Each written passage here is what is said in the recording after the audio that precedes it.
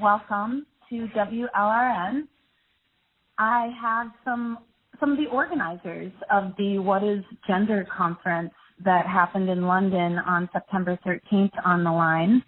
And their names are Trixie and Ruby. And I also have Julia Long on the line, who was a speaker at the conference. So beginning with you, Trixie, can you tell us a little bit about yourself and how you got involved with the What is Gender conference that happened on September 13th in London? Well, I helped organise the event with a couple of my good friends, Dennis and Ruby. And yeah, it kind of ended up being much more dramatic than we thought it would be. But I guess it's kind of quite predictable. What got you interested in organizing a conference like this?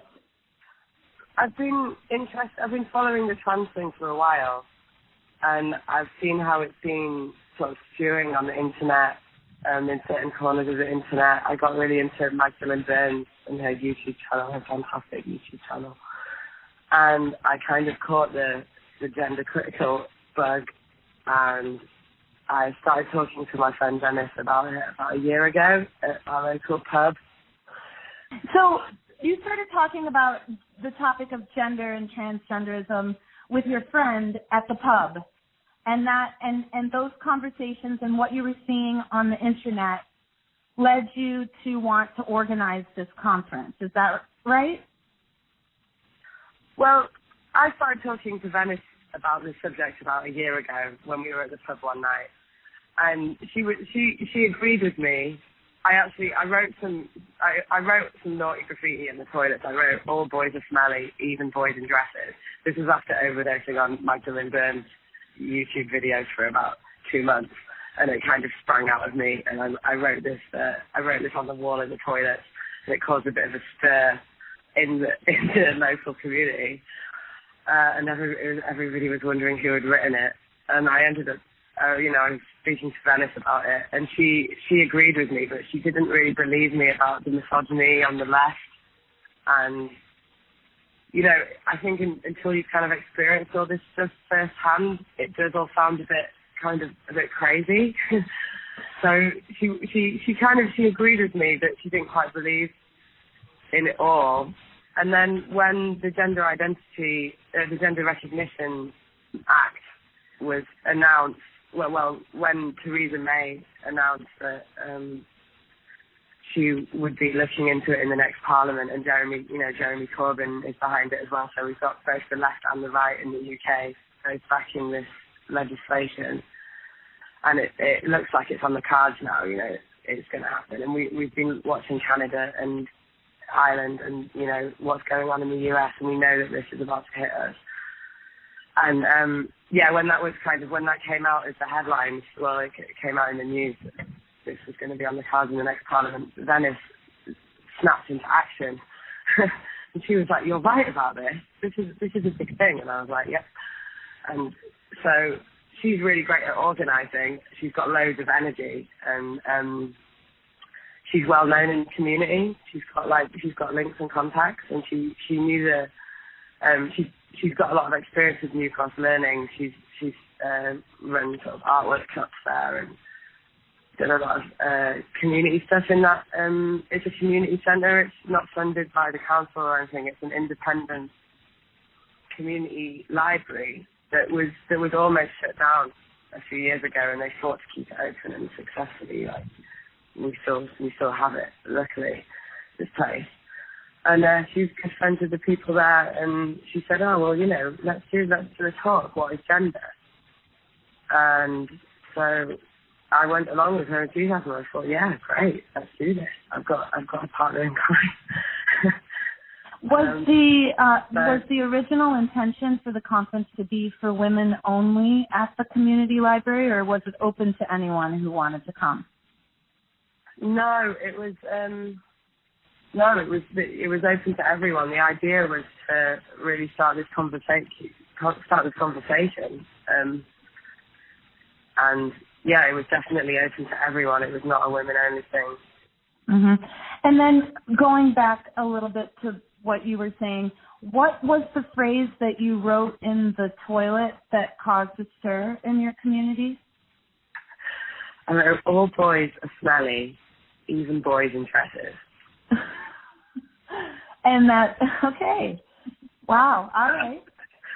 And so someone got upset about it, and they thought Venice had written it. And yeah, it's funny how this stuff can cause such a stir, you know, like. Right. It is. It's quite surprising unless you have witnessed it firsthand. So, Ruby, can you introduce yourself and say how you got involved with the What is Gender conference? Sure. So I'm Ruby. I work with Trixie. I mean, I think it would be fair to say Trixie works for me, although that's changed a little bit lately and now we just work together, I would say, on whatever it is we're doing. She started working for me a few months ago, so I'm very new to all of this. I'd heard Venice speaking about it a bit in the last year. She's also a really close friend of mine. So I was aware of it as an issue, but to be honest, it hadn't really penetrated into my consciousness. It was just something that occasionally Venice would talk about. And then Trixie came to work for me and she would talk about it and we would have conversations. But I had all of the sort of, I suppose, typically liberal questions about it all. You know, it was kind of like, yeah, I see what you mean, but what about this? Yeah, I see what you mean, but shouldn't we be sympathetic and nice? And I kept up with that for quite a while. But sort of started to do a little bit of reading myself on the internet. And once you start to do that, it is a bit of a rabbit hole that you fall into. But once you start seeing what other people are saying about it. And so, I'm starting to think about it a bit more seriously as an issue. But the thing that really made the penny drop for me was when I had a family dinner where I simply tried to explain what the issue was to them about the GRA. And I didn't even really at that point have a very strong position on it. But in trying to explain it, I was suddenly confronted with a reaction that really shocked me, which was that my mum and my sisters, who, you know, I'm close to and who don't really have any involvement in any of this or any particular interest other than what they've read maybe in newspapers and magazines, suddenly reacting to my suggestion that self-ID might be a problem with this kind of look of horror towards me, as though I was being really bigoted by saying this. And so I started to get a little bit kind of defensive and tried to explain myself. And the conversation, it didn't turn into a full-blown argument, but it was when my sister started saying to me, but trans women are women, and kind of parroting that thing which is, you know, repeated so often on the internet, that the penny kind of dropped just how far the ideology has spread into people's minds, and unquestioningly they say these things. And I didn't even know where they got it from. You know, my mum and my sisters haven't been on forums discussing all of this stuff. They've just picked it up from the ether. So that started to make me take it a little bit more seriously. And then all of a sudden the event was happening. I knew it was happening. I had nothing to do with actually setting it up. But I was working with Trixie, and Venice would come over and see us sometimes. And suddenly I offered to help write some literature for it, because I'd read quite a lot by that point. So we're getting the literature ready, and then that's when everything kicked off with trans activists trying to shut it down. And that's when everything started to change. And suddenly it became a different kind of issue about being suppressed and how important it was not to let people do that to you. So now I find myself speaking to you on the radio. It seems a bit strange, because 2 months ago I literally didn't know anything about any of this. Mm-hmm. So it's safe to say that the organizers of this event were a friendship group, women who were starting to hear rumblings about gender and this new legislation that's being pushed by both the conservatives and the liberals. And you just got together and wanted to find out more and have an open discussion with all sides represented. Is that I think pretty that much? would be fair to say, yeah. It happened fairly organically. Sorry. Oh, that's okay. It happened fairly organically. Julia Long, how did you get involved with the conference? Yeah, so hi, Crystal. Thank you so much for this interview. Yeah, I suppose my position is a little bit different, because I've been involved in trying to raise awareness around this whole kind of transgender agenda for a number of years. I guess dating back to 2012, when I was organising a conference called RadFem 2012, which the transgender activists were determined to get shut down. So, so I had experience of this very hostile climate and this very seriously anti-woman and anti-feminist climate, and all the problems of a lot of the mainstream feminist movement actually being quite persuaded by the transgender ideology. So since then I've been involved in various actions and other conferences, etc. So I'm fairly well acquainted now with the kinds of tactics, the really often quite shocking hostility and very misogynist and sort of threatening language that transgender activists unfortunately tend to use whenever you try to raise a question around where we're heading with all this legislation. So my involvement with the conference was really because with me, I can't remember, maybe like a couple of months ago, and said, did I want to come and speak at this event? And I was really grateful to her for giving me the opportunity, and I was delighted to take that up. So that was how come I was involved with it, but I wasn't in any way on the front line of the organising like Fee and Ruby and Venice were. So I was just kind of scheduled to speak at it, and then I saw the whole thing unfold in terms of, they'd invited a couple of speakers from the, more from the sort of like transgender lobby side to come and speak, a couple of speakers from Stonewall, and then they dropped out of it, an invitation if anyone else wanted to come, and nobody did, and so then it was going to be, I guess, a kind of awareness raising event with myself and this man who calls himself a transsexual, Miranda Yardley, was going to be speaking at it as well, who is very critical of the way that the law is going, or the legislations being proposed, and is very critical of the way that the whole kind of transgender agenda is shaping up over here. So that was what it was going to be, but obviously I think the way that it unfolded, really probably none of us could have predicted the absolutely, harassment of the library, the community library in New Cross. And then I have to say the organisers did an absolutely amazing job of then within less than 24 hours securing a new venue. And then, of course, we had to have this meeting point. The meeting point was very symbolic, being Speaker's Corner and being Hyde Park, which was the centre of a huge suffragette rally, sort of back in those days. And then the way that all the events unfolded since then, I think, could have predicted. And Julia, you were a part of the Thinking Differently conference that was also held in London, correct? Were there any trans activists that attacked that conference?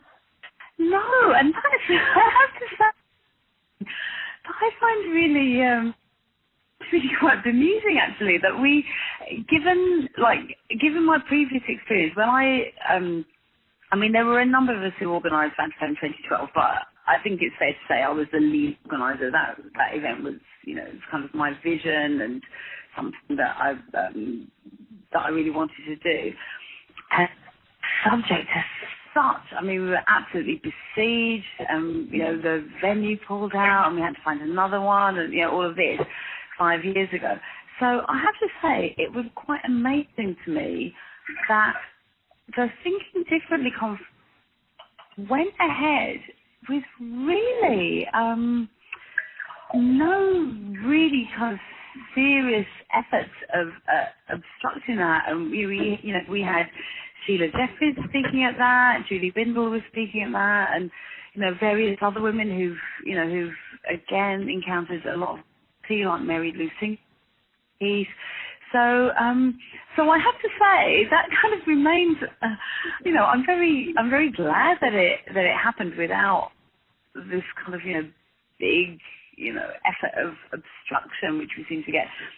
But yeah, that went off relatively smoothly, and I think if I can say, I think that really did serve to awaken a lot of women and, maybe other kind of interested parties to what was going on in terms of the whole transgender movement, the proposals around sort of new legislation, the recommendations from the Maria Miller report, which was last year.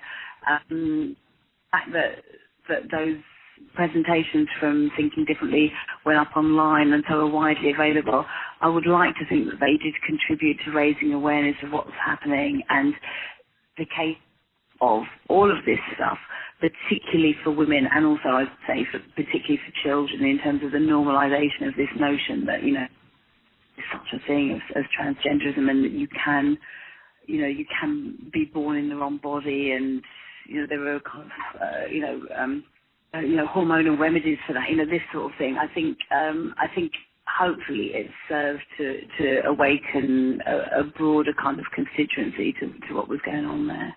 Mm-hmm. And what year did the Thinking Differently conference happen in? That was just last year. That was last summer, so just over a year ago now. Okay, 2016. What was different about the What is Gender conference? Was it in the title? I mean, you don't see the word gender or trans in the title of Thinking Differently. I mean, is it something as simple as that, or is there some sort of timing? I mean, I wonder what Trixie and Ruby think of. I think one of the things, it just sort of depends what gets picked up, because obviously once things hit social media in a certain way, then things get very kind of amplified and very accelerated. And to me, I think it's possibly to do with the location, because the location was very near to Goldsmiths College, and Goldsmiths College is probably, I would say, the centre for queer and transgender politics in terms of higher education in this country. And so I think it was to do with the fact that it was kind of right on their doorstep. It made it a very easy target. But I don't know maybe what Trixie and Ruby think about that. Yeah, well, the title, What is Gender, for the event, it's a question. It's not even a statement, it's a question. We're not even allowed to ask that question. That question is silenced and considered hateful to even ask. But it's not even a statement, it's just a question. And it's an important question. It's the kind of key question, because gender identity is actually it's a new interpretation of what gender is. It's actually kind of regressing back to the old ideas about, essentialism and pink and blue brains and things. But, so it's going back on the feminist definition of gender, that women, they fought so hard to prise apart and make this analysis that gender is a social construct that oppresses women, and that's why it's there. It's the backbone of patriarchy. And this has been forgotten, and now everybody believes that gender is in your head, and it's a real thing. And something that we all have that we need to express. Yeah, it's an identity. And people don't realize that that's actually quite a new idea. And it's also a hot topic at the moment. So, this question, it draws a lot of attention. It's a real hot potato if you just ask this question, what is gender? And it causes such an uproar, and it's because they don't want us to ask that question, obviously, because when you ask that question, you find that there's actually different definitions of gender available. So it's a combination of things that happened that made this particular conference a target, and maybe we'll never know exactly why. When and how did you first hear of trans activists planning to get the conference deplatformed, and what did you do when you started hearing about it? Ruby, why don't you take that one? Yeah, it's Ruby here. I think the first thing we heard was when Sisters Uncut contacted the library. They are a direct action kind of group to deal with cuts to domestic violence services. And I think the first I heard of it personally was Venice maybe coming even into where me and Trixie work and saying that the library has started to receive phone calls. And that sort of built up over the 2 days beforehand, and particularly the day beforehand, they were receiving phone calls, tweets, emails, and even a couple of people coming in person to say that they ought to cancel it. And initially, Venice was sure that they wouldn't do it. They were outraged that they were being pressured into doing this. But as it built up and up over the day, and there were more of these phone calls and meetings, they were constant. We were also checking at that time social media once we realised that this was happening, and that's when we started to see also tweets from Sisters Uncut, from Goldsmiths, I think LGBT, from Lewisham and Action for Trans Health, who are the ones that organised the sort of main group of people to come. Initially, they were going to protest it at the library.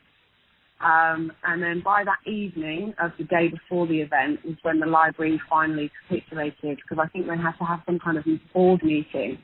And other people, obviously they've got their own interests as a small community library. They didn't want things getting broken. They didn't want a big fuss.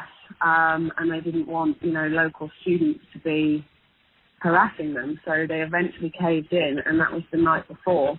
And there was a sort of, typical kind of triumph online. Yes, we've got it shut down. I think there was a few particularly nasty tweets about making Turks afraid.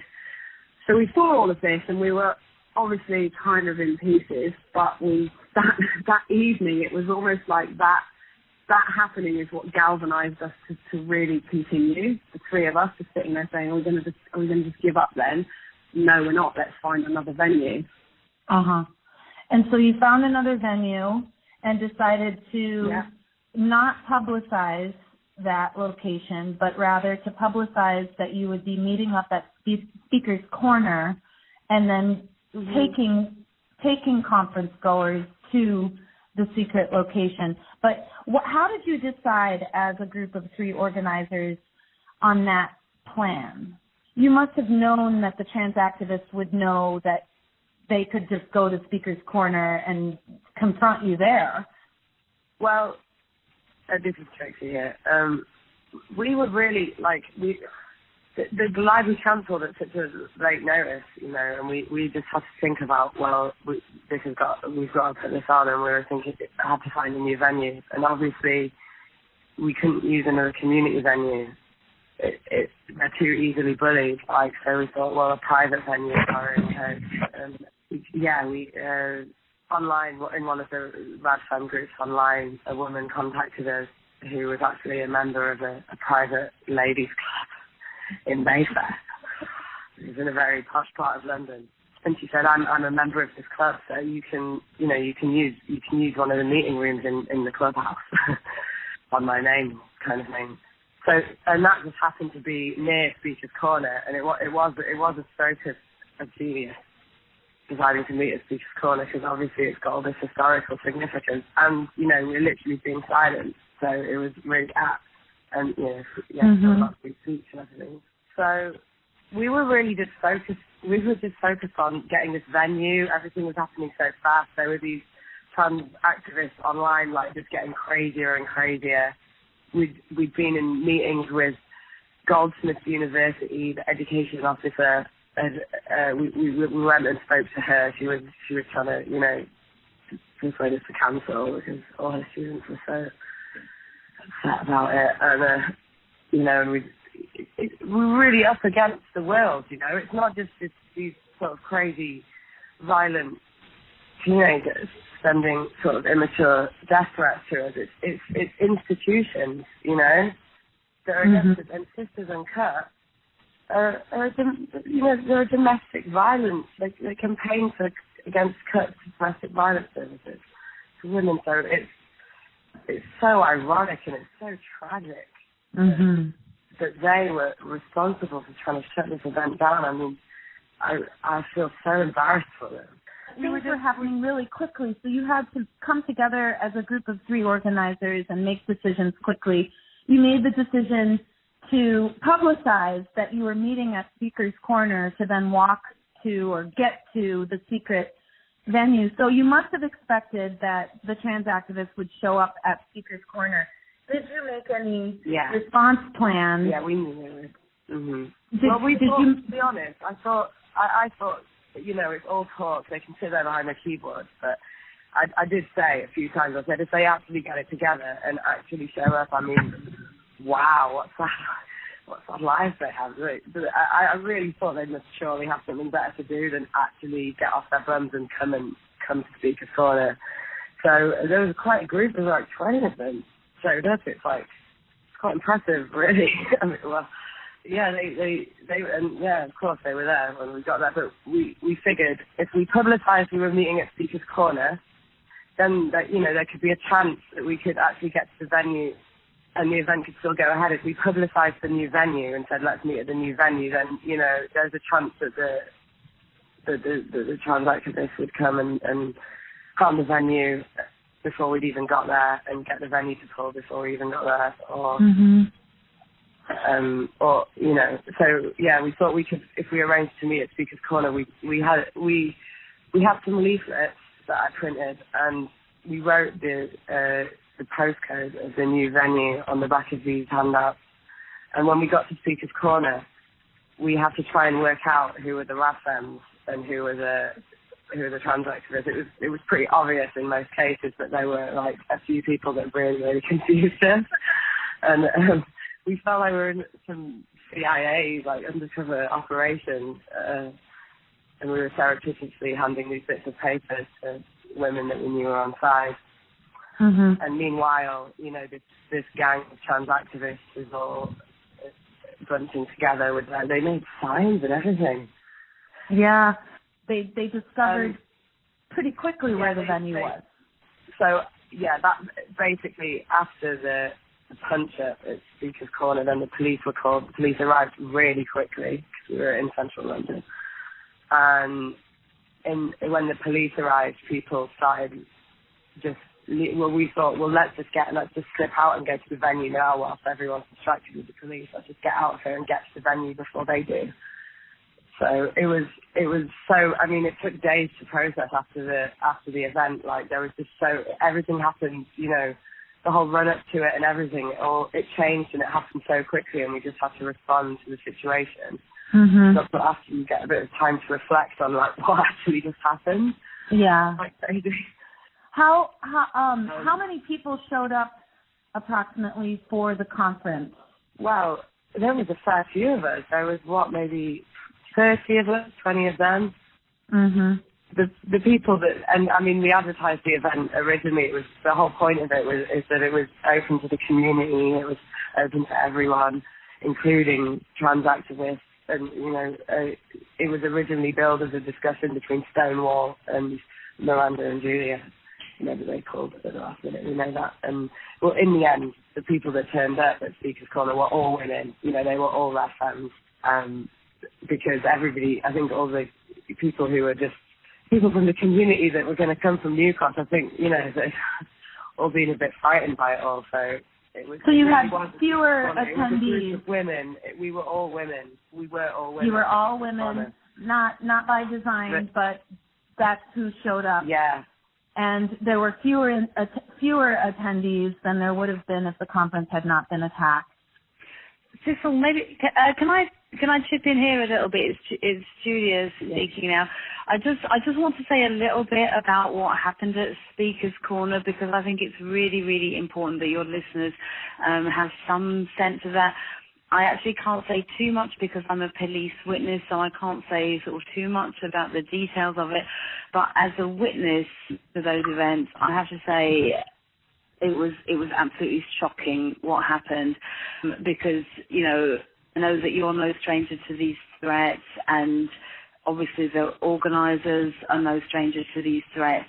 But, it's quite a different thing to see this really hateful, misogyny, this kind of, these threats of violence on Twitter, and then suddenly for that to be realised, I have to say, was something that was absolutely shocking. And I agree with what Trixie was saying. I think it was only really the next day that it started to sink in what had happened, because it was really, really shocking. There was one of the women who had come along, that she wasn't particularly part of the event, as a member of the audience to attend the event.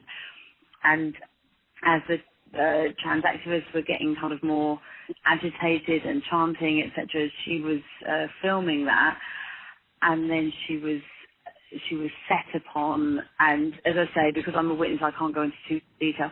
But then when I saw the trans activists, well, one in particular throwing punches, is an absolutely vicious way. It was, I can see that, I can sort of see that now in front of my eyes, and it was really shocking. And it was like all the things that we've ever heard about, kill all TERFs and, slit their throats and die in a fire. It was really shocking to witness a woman, it happened so quickly, but to see that, it was something that I know I will never forget. And I think for all of us, that really has been a kind of, I don't know, like a sort of a watershed moment in realising that actually these are not all threats, and there's nothing to me that distinguishes those threats and that actuality, that actualising of those threats, from any other form of male violence that we're all very, very familiar with. So I just wanted to really make that point, because it was really shocking, it was horrific, and it was a reality of male violence that we all witnessed that night. And I really want to make sure that that happened. Yeah, and do you think it's a game changer? Because up until this point with this particular conference and the violence that happened, we as feminists have been seeing a lot of violent threats online, and like you said, phrases like punch TERFs, die in a fire, stuff like that. But I think a lot of us have thought that that's people behind the keyboard, and they, it's not going to translate into real life. But that this was like a wake-up call for us. Do you think it's a game changer? I really do. I mean, I think it's kind of unbelievable to me that any woman, well, anyone, but any woman in particular, can look at that and not see it for what it is.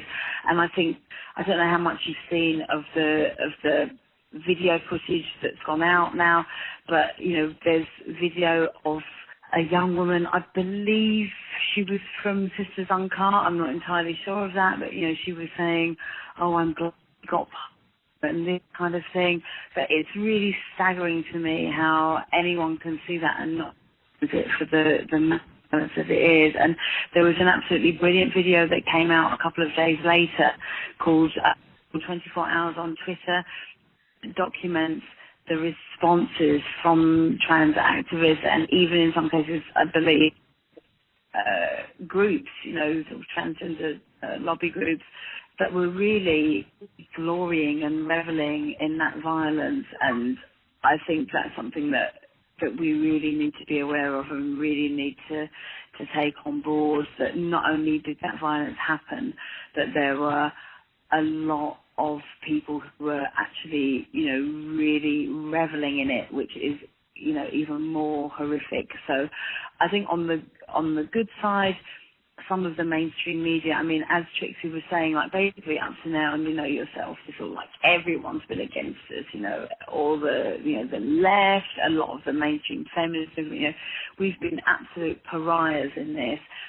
And I think one of the good things that has come about in the wake of this is that the media have actually started to cover this issue and to say, well, basically to publicise the fact that male violence against a woman did occur, and that it has either at best kind of not been condemned by LGBT groups and actually by women's groups either, largely, and also even worse, it's been absolutely sort of, hailed and gloried in trans activists. So I think it's really important that we're starting to get that coverage, and it's really essential that wake up to what's going on. Trixie, you'd like to talk a little bit more about what happened at Speaker's Corner? Yeah, so we've been getting all the threats from Sisters Uncut, from these trans activist groups online, everyone was saying, let's go and punch a turf, blah, blah. And we didn't really take it serious. Well, I mean, I had a kind of sick feeling, to be honest, but, you know, the institutions were against us, all these kids were against us. But it wasn't until we actually arrived at Speaker's Corner, me, Ruby and Venice, about an hour before the meeting was announced. And we got there and we saw a bunch of Rashams, and we got together with them saying hi, like, you know, introducing ourselves and stuff. And then Venice said, Trixie, look behind you. And I looked behind us, and there was a girl stood behind us on her phone, and she was clearly spying on us. She was, yeah, it was quite obvious that she was on the trans activist side. And then our kind of senses pricked up, and you know when you have that feeling of being watched, and we thought, okay, let's split, let's move along and stand somewhere else. So we walked around, and we went and sat down in Hyde Park on these steps and smoking a cigarette, and I noticed there were a couple more stood there looking at us, and men this time. And I just got this really dark feeling, and that's when it really kind of, that's when I got this realization that it's this weird mixture of this kind of histrionic teenage kind of childishness, but there's also this really dark, like violent undercurrent to it, and that, you know, that's the real male violence. It's male, you know, it's like you can feel it. We were being stalked by men. We were being watched by these men who were like stood there with their sunglasses on, like spying on us. And you know, it's pretty dark. As a group, they really had this. I've really never witnessed anything like it from any other political groups, from any campaign, from anything. They have this really obnoxious, really aggressive. It's frightening. It won't be reasoned with. They won't be reasoned with, and it almost seems unreal. It doesn't really add up. Why are they so mad at us? You know, we were just asking what is gender, and they were completely invited to participate in this discussion. And yeah, there's just something like really, yeah, I've never witnessed anything like it before. It feels cultish and scary. Yeah, thank you for describing that. And I'm going back to the scene of what happened at Speaker's Corner. Who called the police, and what role have the police played in mitigating what happened and, you know, possibly holding the man? There was one man in particular who really did most of the punching of the woman who was filming them. Was he arrested, or what happened? How have the police been involved? Okay, yeah. So it's Julie here. So I was one of the women there who called the police. I think there were probably a few of us. As soon as I saw the violence perpetrated, I dialed 999, and I was aware that another woman was also dialing, you know, the emergency number. Maybe others did as well. And so the police arrived within like 5 to 10 minutes, and they've been taking witness statements and gathering evidence, and the crime is currently under investigation. I think that's probably all that we can say now, given that it is under investigation. Mhm.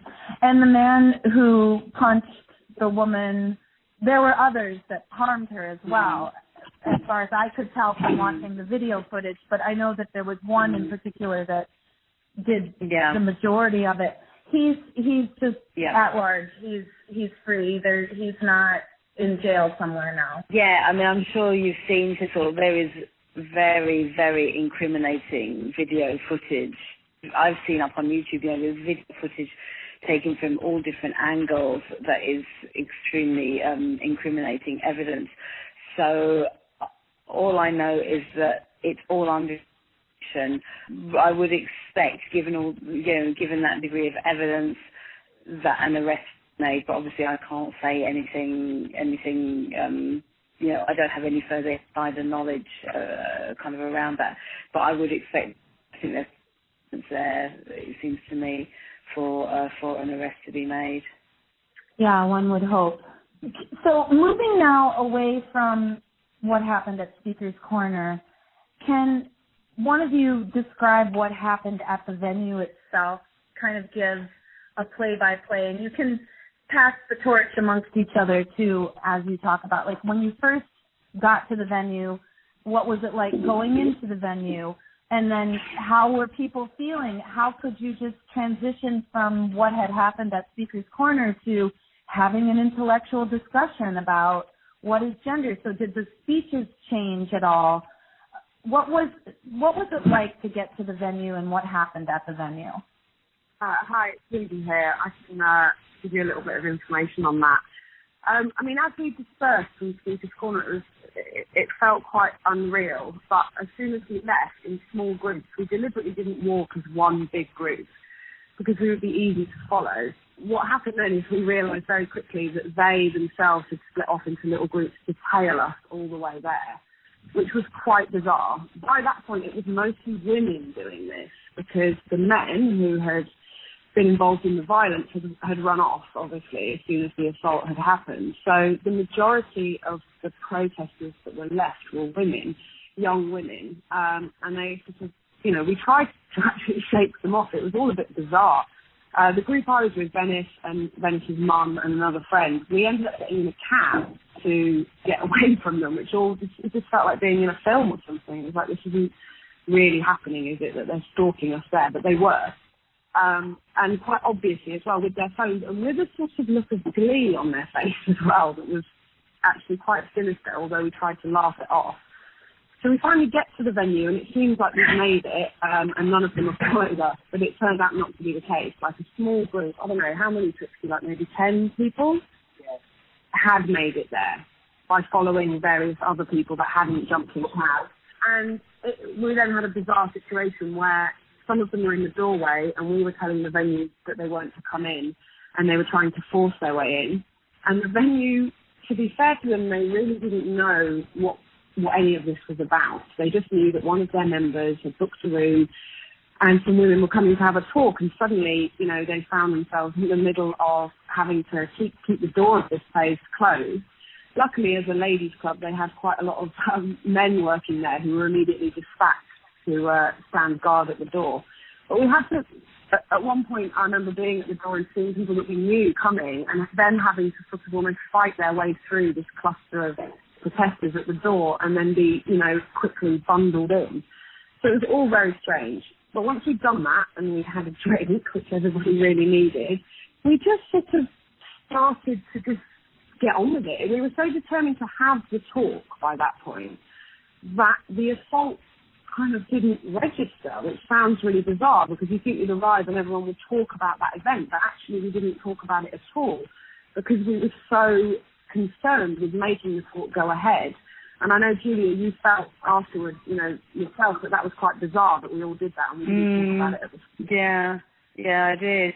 I did because, it was really the next day I was thinking, oh my gosh, like, that had only just happened, and then it all went ahead kind of as if it hadn't. But I agree, I think we were so much just absolutely on a mission that you were kind of going through everything in real time, and then by the time we'd had this weird experience of trying to get to the venue without, trying to make sure that we weren't being followed, then once we were there, we were just like intent on setting up all the tech and, where I was really conscious that women who'd been waiting there for a while, that they were waiting, and it was like, and so I think that was it. We were just absolutely determined that the event would go ahead, and I think it really took a while for the reality of all of the preceding events at Speaker's Corner to sink in. I think that kind of happened sort of a bit later. Maria's amazing, and she's such a brave woman. Did she attend? Her name's out, Trixie, so her name is out, know. Oh, yeah. Well, can I just say, I was going to say, like, The thing is, when the assault happened, nobody really noticed. Well, not noticed, but like it happened so quickly, and now everybody's watched that footage again and again and again from different angles, you know. But when you're actually there at the time, I mean, the situation was it was dark, as I was saying earlier, these dark undercurrents, but it was also completely ludicrous. And I think we were all just a bit kind of gobsmacked at the sight of these crazy people and like their crazy nonsensical posters, and just like, you know, it was a bit farcical. When this kind of scuffle happened, nobody knew like right away exactly what had happened. And Maria, like, you know, she picked herself up and dusted herself down. And did she go to the venue? Yeah. It wasn't really till after the event, you know, when we saw the footage, and like even Maria, I think, you know, it took a while to sink in, even to Maria, exactly what had actually just happened, you know. Yeah, because I think like we were just dealing with everything as it happened at the time. So like there were, you know, this bunch of trans activists setting upon Maria, you know, smashing her camera on the ground, punching her, and then we were calling the police, and then the police came, and then we were talking to the police, and the next thing was it was like, quick, now we've got to get on with things, and dealing with everything in a kind of like this sort of sequence that felt very, very pressurized. Then there was the whole question of, okay, then it's got cut short, now we've got to leave the venue. It just all felt very pressurized, and it was only really, I think, the next day we just had a bit of a chance to breathe it. We just suddenly, you know, you just think then, oh my goodness, what actually happened there? But at the time, I think that was what it was, that we're just kind of dealing with things literally on a kind of second kind of basis. Julia, did your talk change at the conference in light of what happened at Speaker's Corner? As far as I could, I kind of stuck to what I was originally planning to say, because by the time I was really conscious of the delay, because the event was supposed to originally start, well, had originally been scheduled for 7, and then of course with all the meeting point beforehand it was going to be 8. Then by the time it started, it was getting on for 9 o'clock. I was conscious that we really didn't have very much time, and I was aware that the women at the venue had also been at Speaker's Corner, so there was this kind of assumption that we'd all been through the same thing together. So it was basically like, okay, quick now, get on with it. You know, it didn't really seem like it was appropriate to spend a lot of time dwelling on what had just happened. So what I did was start off with the beginning of my talk, but then as I was talking, I mean, there was a lot of it, the bulk of it, to get onto, which was around the original Gender Recognition Act, and now the proposals to review it. I didn't even get onto that part because, as I was speaking, one of the organisers kind of basically got the talk to say, look, the venue really, are now saying that this has to end, because there was so much noise and disruption outside, and it was, I believe it's quite a residential area. There are people who live around there, and so because of that club who, for a drink or whatever, and it was very noisy and very disruptive and very threatening. So they said, look, you really have to cut it short. So I then just basically finished the slide that I was on, and then it went to the next speaker. And then the second talk, basically, 10 minutes really to get through the talk. Sheila Jeffries spoke for a couple of minutes. So it was all kind of cut short. But I didn't, apart from it being cut short, I didn't particularly veer off topic. Because I think, I don't know, you can kind of maybe on reflection think, oh, should we have done that differently? But I think there was actually something good about this whole, the show must go on kind of spirit of it, because we were really determined that event would happen. And I think it was really, really important that it did. So I think it's to everyone's credit, really, that it did go ahead in that way. Yeah, and now there's going to be another event this coming Wednesday. Can you talk about what's happened since September 13th leading up to today, which is Sunday, and what is going to be happening on Wednesday, and if there's been any threats to what's going to happen on Wednesday by trans activists? Ruby, do you want to talk about that? Okay. What's happened since then? I mean, I'm not going to go into too much details about it, but I was actually in hospital the weekend after with nothing connected with this. So that was a bit of a strange thing. Obviously, the fallout was that we saw what was happening online. I think for me, the next day, that was when the kind of violence of it really hit, is to see the reaction online. And me and Trixie ended up staying up all night making the video that Julia was talking about of trans activist tweets as a way of sort of processing it, I think. So we made a video compiling what was saying 24 hours after the event. And then it also started to hit the news a bit, so we were obviously keen to see what was being said there.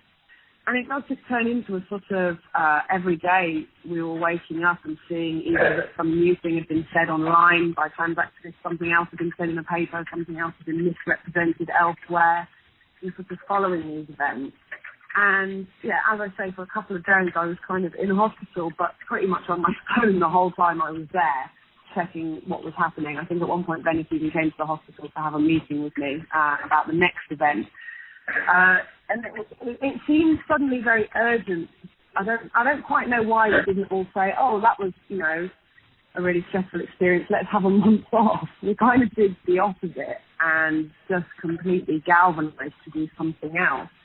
I suppose to just go with that momentum of it finally getting some press and people starting to talk about it.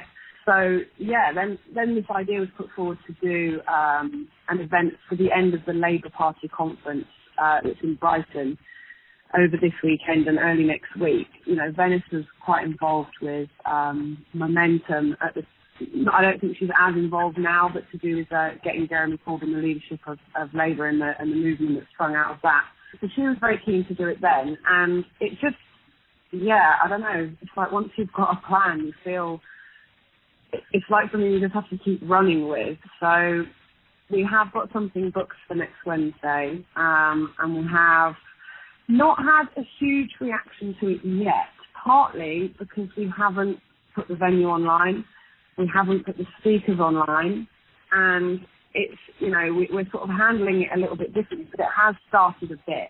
I have seen things on Twitter, have seen certain people on Facebook getting trolled by people saying, you're not welcome in Brighton. So it has begun, the reaction to it. How big it will be, I don't know. There's a part of me that hopes that, they're all just sensible enough to leave us alone and let us do the talk.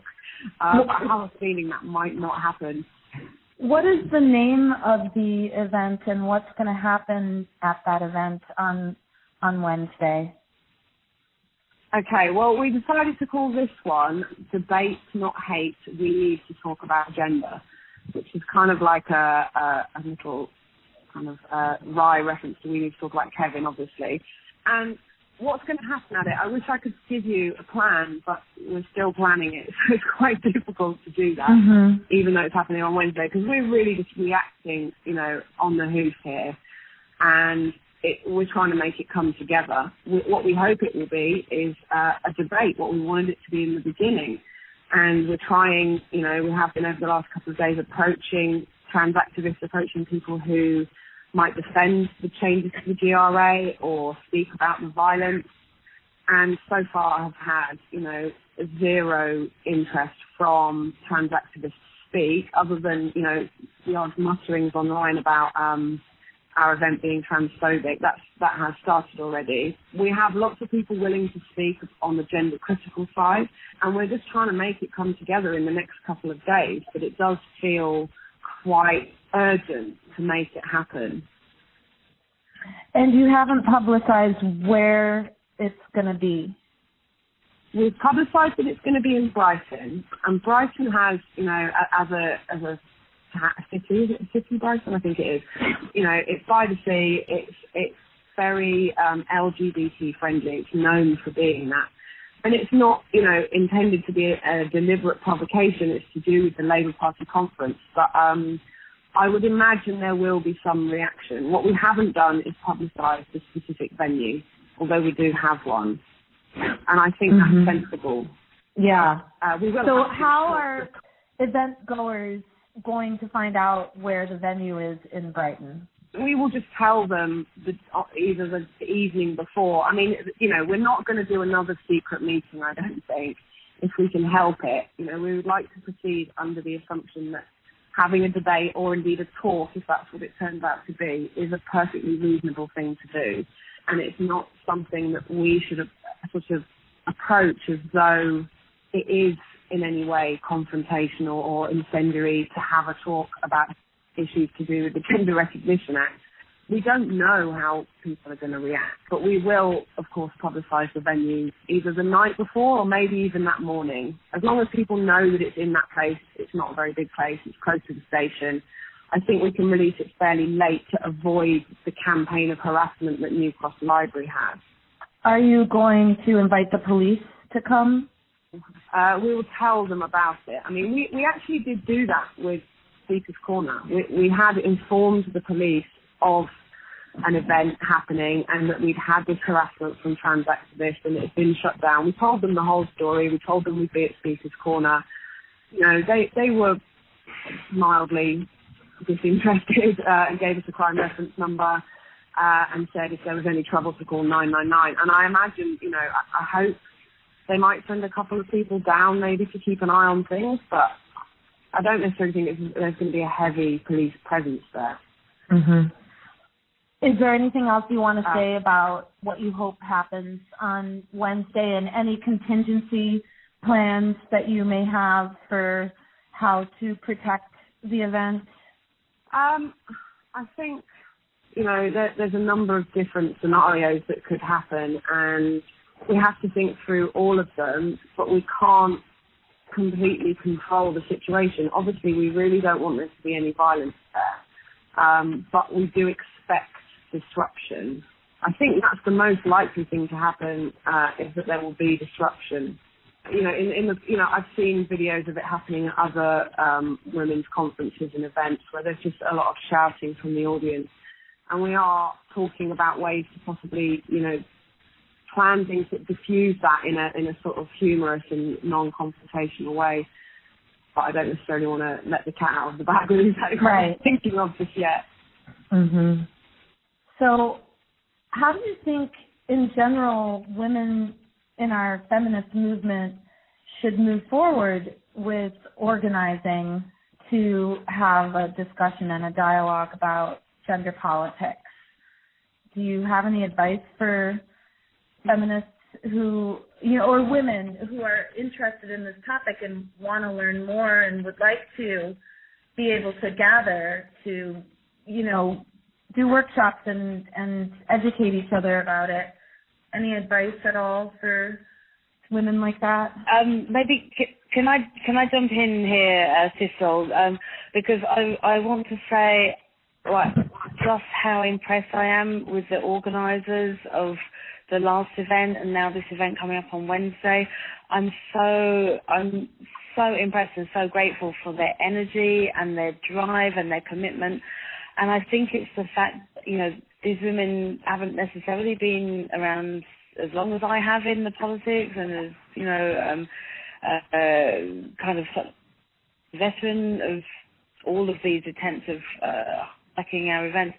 But the fact that they seem to have grasped just how serious the situation is and what's at stake, and they've absolutely just gone for it and have been absolutely 100% committed and determined that these events will go ahead. And I think what it feels like we're in the middle of here now, you know, in the UK, is a really fast-moving, changing situation where there were only really quite a small handful of us who were aware of just, you know, the various threat that this legislation is and the whole cultural changes are posing to women and also to children, and it feels like suddenly that awareness is really becoming mainstream in a way that I certainly couldn't have predicted. And I think I just hope that this really stands as a beacon to other women across the world to go for it and take action in the way that these women have, because it's the only way that that other people are going to start to understand what is going on, that's, you know, purportedly the name of equality, but is in fact such a very, very serious assault on women's rights. Really, absolutely salute the organisers of these events. Yeah, I second that. From over here, just watching all the media coverage and, oh my gosh, and being introduced to Venice shortly after the events at Speaker's Corner, and feeling so much passion and energy coming from the organizing group, and, you know, just the determination to stay on course, and now daring only 2 weeks, yeah, it's exactly 2 weeks afterwards, daring to call another event to have a discussion about this topic. It's an inspiration. And so why don't we go around the circle and each of you can share some parting words with our WLRM listeners who are largely radical feminists and lesbian feminists. And thank you so much for being on this call today. I'd like to say that women's concerns about this bill are about male violence, amongst other things. But, you know, I think this event at Speaker's Corner, this violent assault, the way they have so unashamedly, you know, they've boasted about it, they've made threats online, they've been quite public about their hatred of women, and in a way they've proved our point for us. And this proves that this issue is really, really important, and we're right. We are fighting the right cause, and there's so much gaslighting, and women, you know, so many women doubt that they're right about this, because we're being so heavily gaslighted, and I think this just has really galvanized us that we are absolutely in the right. All we did was ask a question, and they wouldn't let us ask it. And it proves this is what women have to be doing now. We have to be asking this question unashamedly, and it's just watch the chaos ensue. Just ask this question and see what happens. And I encourage every woman to be asking this question: what is gender? All the time. And I think we have to stop doubting ourselves now, and we just have to really, like, you know, some people have drunk a lot of Kool-Aid and they're not going to be changing their minds about this. We have to care about them. That's not who we need to convince. Most of the population is totally on our side. They just don't quite realize how crazy the implications of all of this are. You know, everybody obviously, you know, wants rights for trans people, and we don't want trans people to be hurt or to be at threat of, you know, we want them to be safe, we want them to have the right to jobs, to housing, to all the rights, human rights that everybody else is entitled to. But, you know, this is a different issue, this Gender Recognition Act. And I don't think most people in the population are quite aware of, like, exactly, you know, the implications of this. And we just need to be confident that we're speaking the truth, and people actually do get on board. Most sensible, sane people agree with us, and we have to bear that in mind and not let these bullies win, because they're wrong. Thank you. That was Trixie, right? Yeah. Thank you, Trixie. Yeah, that was Trixie. Any parting words, Ruby? I just want to say thanks for having us on. It's been a good chat, and for me, this is really just the beginning of being involved with this. It's been really amazing to meet Julia, to meet a lot of other strong women. To be in a group of women has been really revelatory to me. A group of women who are sort of trying to change things, influence things, and stand up for themselves. And I've had quite a lot of reaction from, other people to that galvanisation, but has also further opened my eyes to how important it is to have that kind of solidarity with other women as well. And that's been a really amazing, beautiful thing for me, in terms of friendships and also the wider group. So yeah, thanks for having us on. I'll pass over to Julia. Thank you, Ruby. Julia? Okay, so we really need to think back through our history and think about the many, many, many, many, many ways women, in which there have been attempts to silence women throughout, the long and bloody history of patriarchy, all of the different ways from, the scold's bridle to the ducking stools, plunging women into, freezing cold rivers, witch burnings, to medicating women with antidepressants, all of these kinds of things that have, been there's a very long and terrible history of men's attempts to silence women. And I think Trixie was saying that we really have to have confidence in our own perceptions, and we need to speak honestly with other women about that. And I think that's the only way that we're going to see what this transgender politics actually is all about. It's a very serious, I would say, potentially catastrophic assault on women's, even any women's sort of potential for liberty. And we have to recognise these silencing tactics for what they are, which is, a patriarchal silencing tactics. And I think the fact that the likes of Trixie and Ruby have just so bravely to do what they're doing, so that I think that really does stand certainly as an inspiration to myself, and hopefully as an inspiration to anyone, anyone listening to this. Thank you for your parting words, and thank you so much to all of you for talking with me today. And certainly we're going to be online waiting in anticipation to see what happens on Wednesday.